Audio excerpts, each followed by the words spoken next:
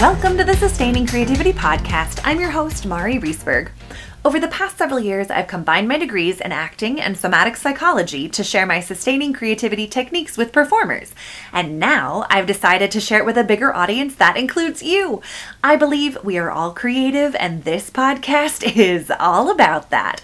Over the past few years of hosting this podcast, I have come to realize how challenging it can be to expand someone's understanding of creativity who doesn't believe they are creative, or who struggles to see how creativity might support them in their everyday life. Once a month, I will be choosing a topic I find fascinating, interesting, or exciting, and combining it with creativity to share with you just how much creativity permeates all aspects of our lives. In today's episode, I'm going to be talking about creativity and resilience. So sit back, relax, and let's dive into today's solo episode of Sustaining Creativity Podcast.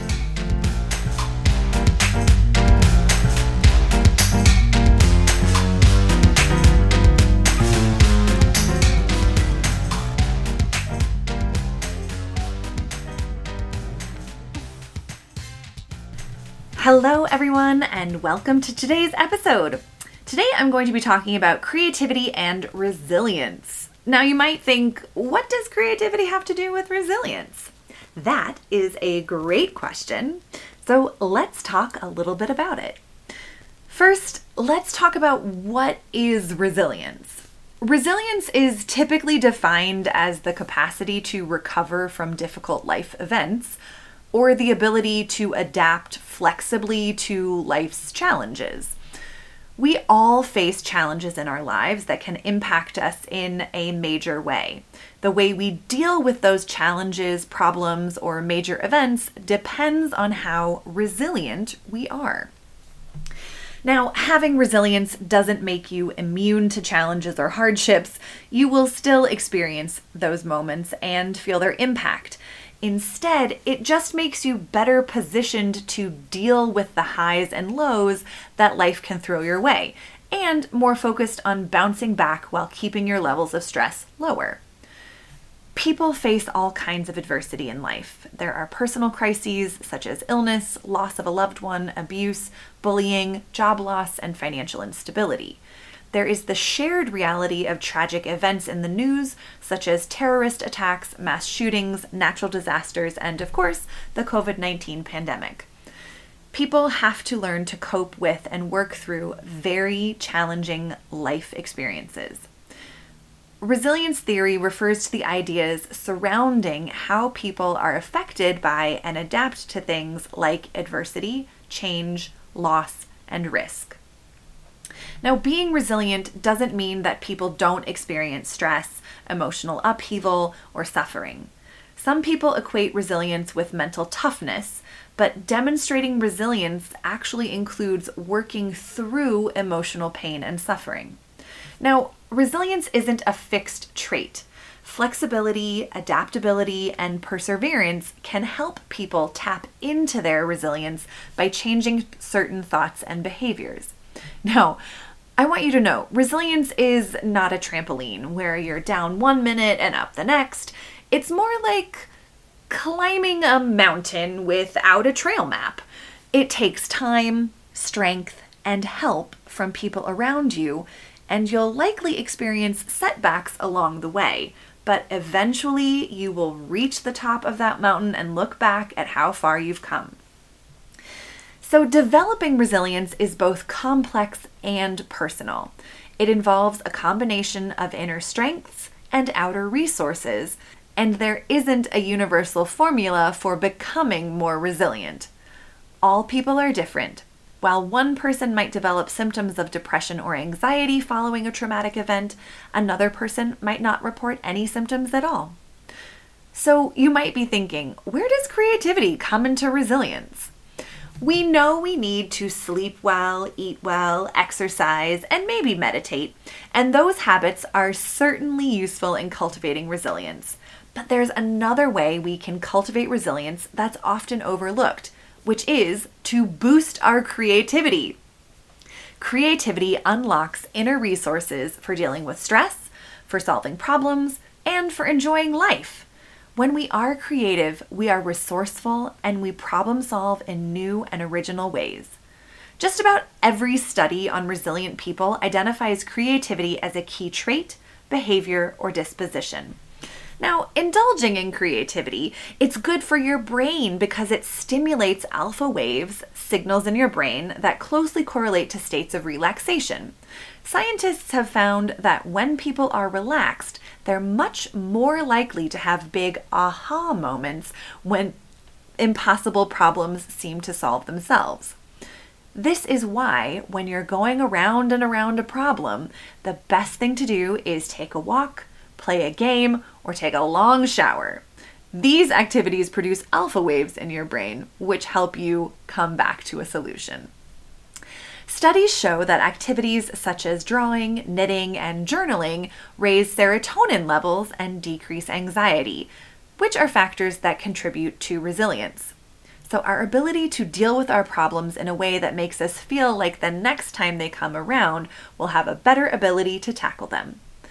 Now, the practice of creativity and art being used as a tool for coping is nothing new. Hospital patients have been encouraged to engage in writing, drawing, singing, photography, poetry, and performing throughout their recovery for many years now, and this is all for good reason. Creativity engages positive emotions that can unlock our inner resources for dealing with stress and uncertainty. Positive emotions broaden our mindset by encouraging us to try new things or look at situations from a different perspective.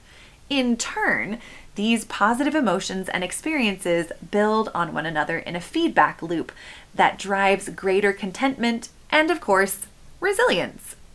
Now, resilience is built through ordinary, everyday actions, not extraordinary innovations. Resilience is looking at a problem, whether that is how you socialize during the lockdown or make your work more impactful amidst a pandemic, and thinking creatively about the many possible solutions rather than fixating on the worst case scenario.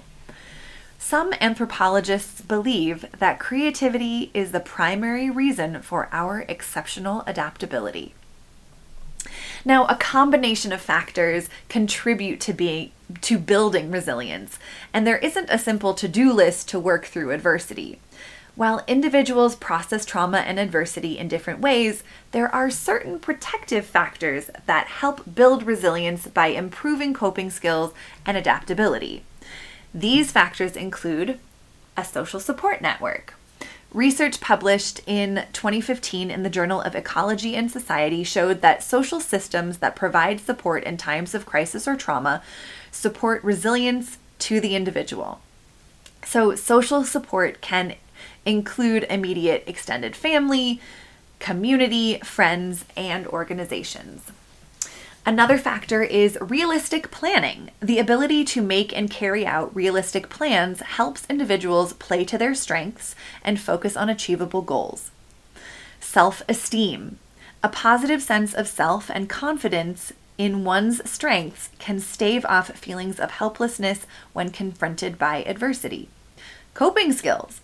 Coping and problem-solving skills help empower a person who has to work through adversity and overcome hardship. Communication skills. Being able to communicate clearly and effectively helps people seek support, mobilize resources, and take action. And then you have emotional regulation. The capacity to manage potentially overwhelming emotions or seek assistance to work through them helps people maintain focus when overcoming a challenge.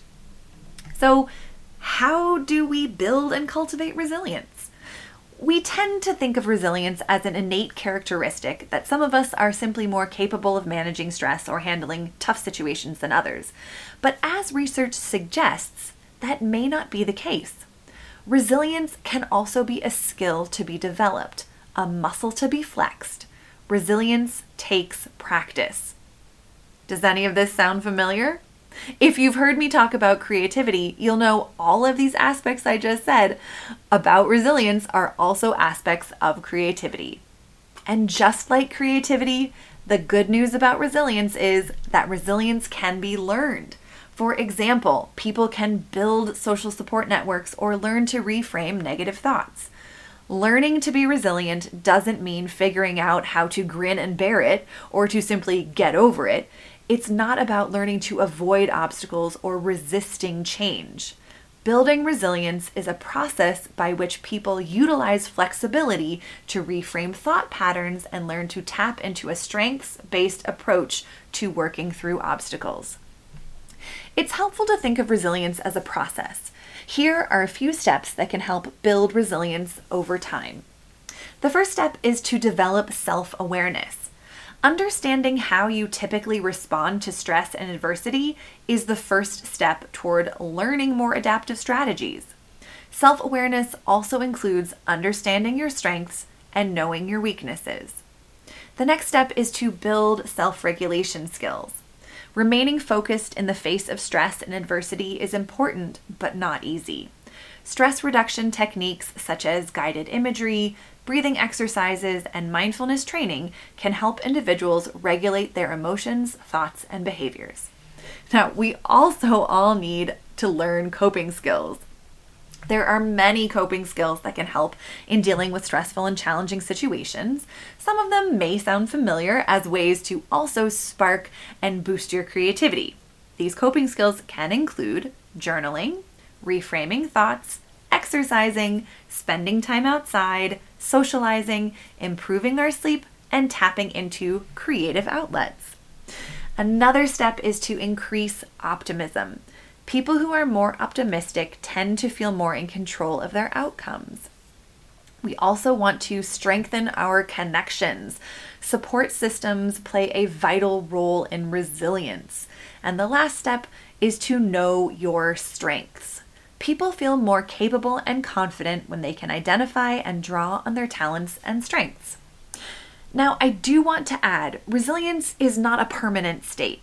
A person may feel equipped to manage one stressor and overwhelmed by another. Remember the factors that build resilience and try to apply them when dealing with adversity. Now, also, the good news is that if you're not a naturally resilient person, you can learn to develop a resilient mindset and attitude.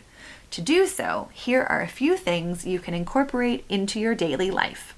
Learning to relax. When you take care of your mind and body, you're better able to cope effectively with challenges in your life. Practicing thought awareness. Resilient people don't let negative thoughts derail their efforts. Instead, they consistently practice awareness of their thoughts. Learning from our mistakes and failures. Every mistake has the power to teach us something important. So look for the lesson in every situation. Choose your response. Remember, we all experience bad days and we all go through our share of crises, but we have a choice in how we respond.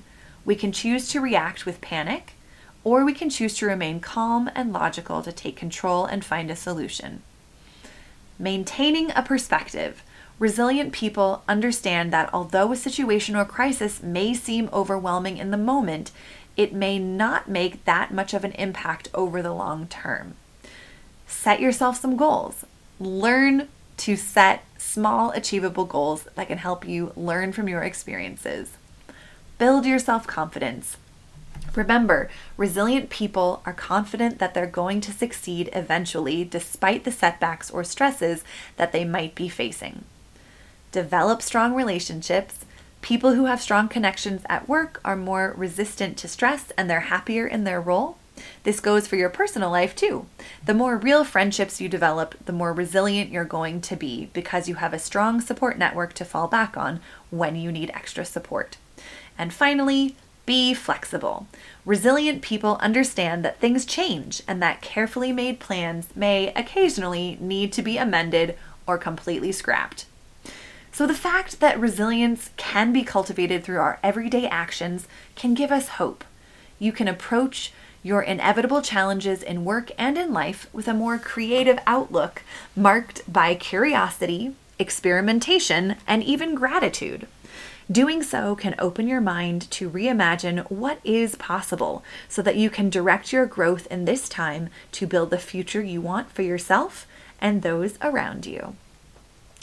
Thank you so much for joining me for this solo episode. I love getting the opportunity to share with you how creativity connects to other areas in our lives and how creativity can support transformation and growth. Creativity is a mindset, and anything we do can be creative.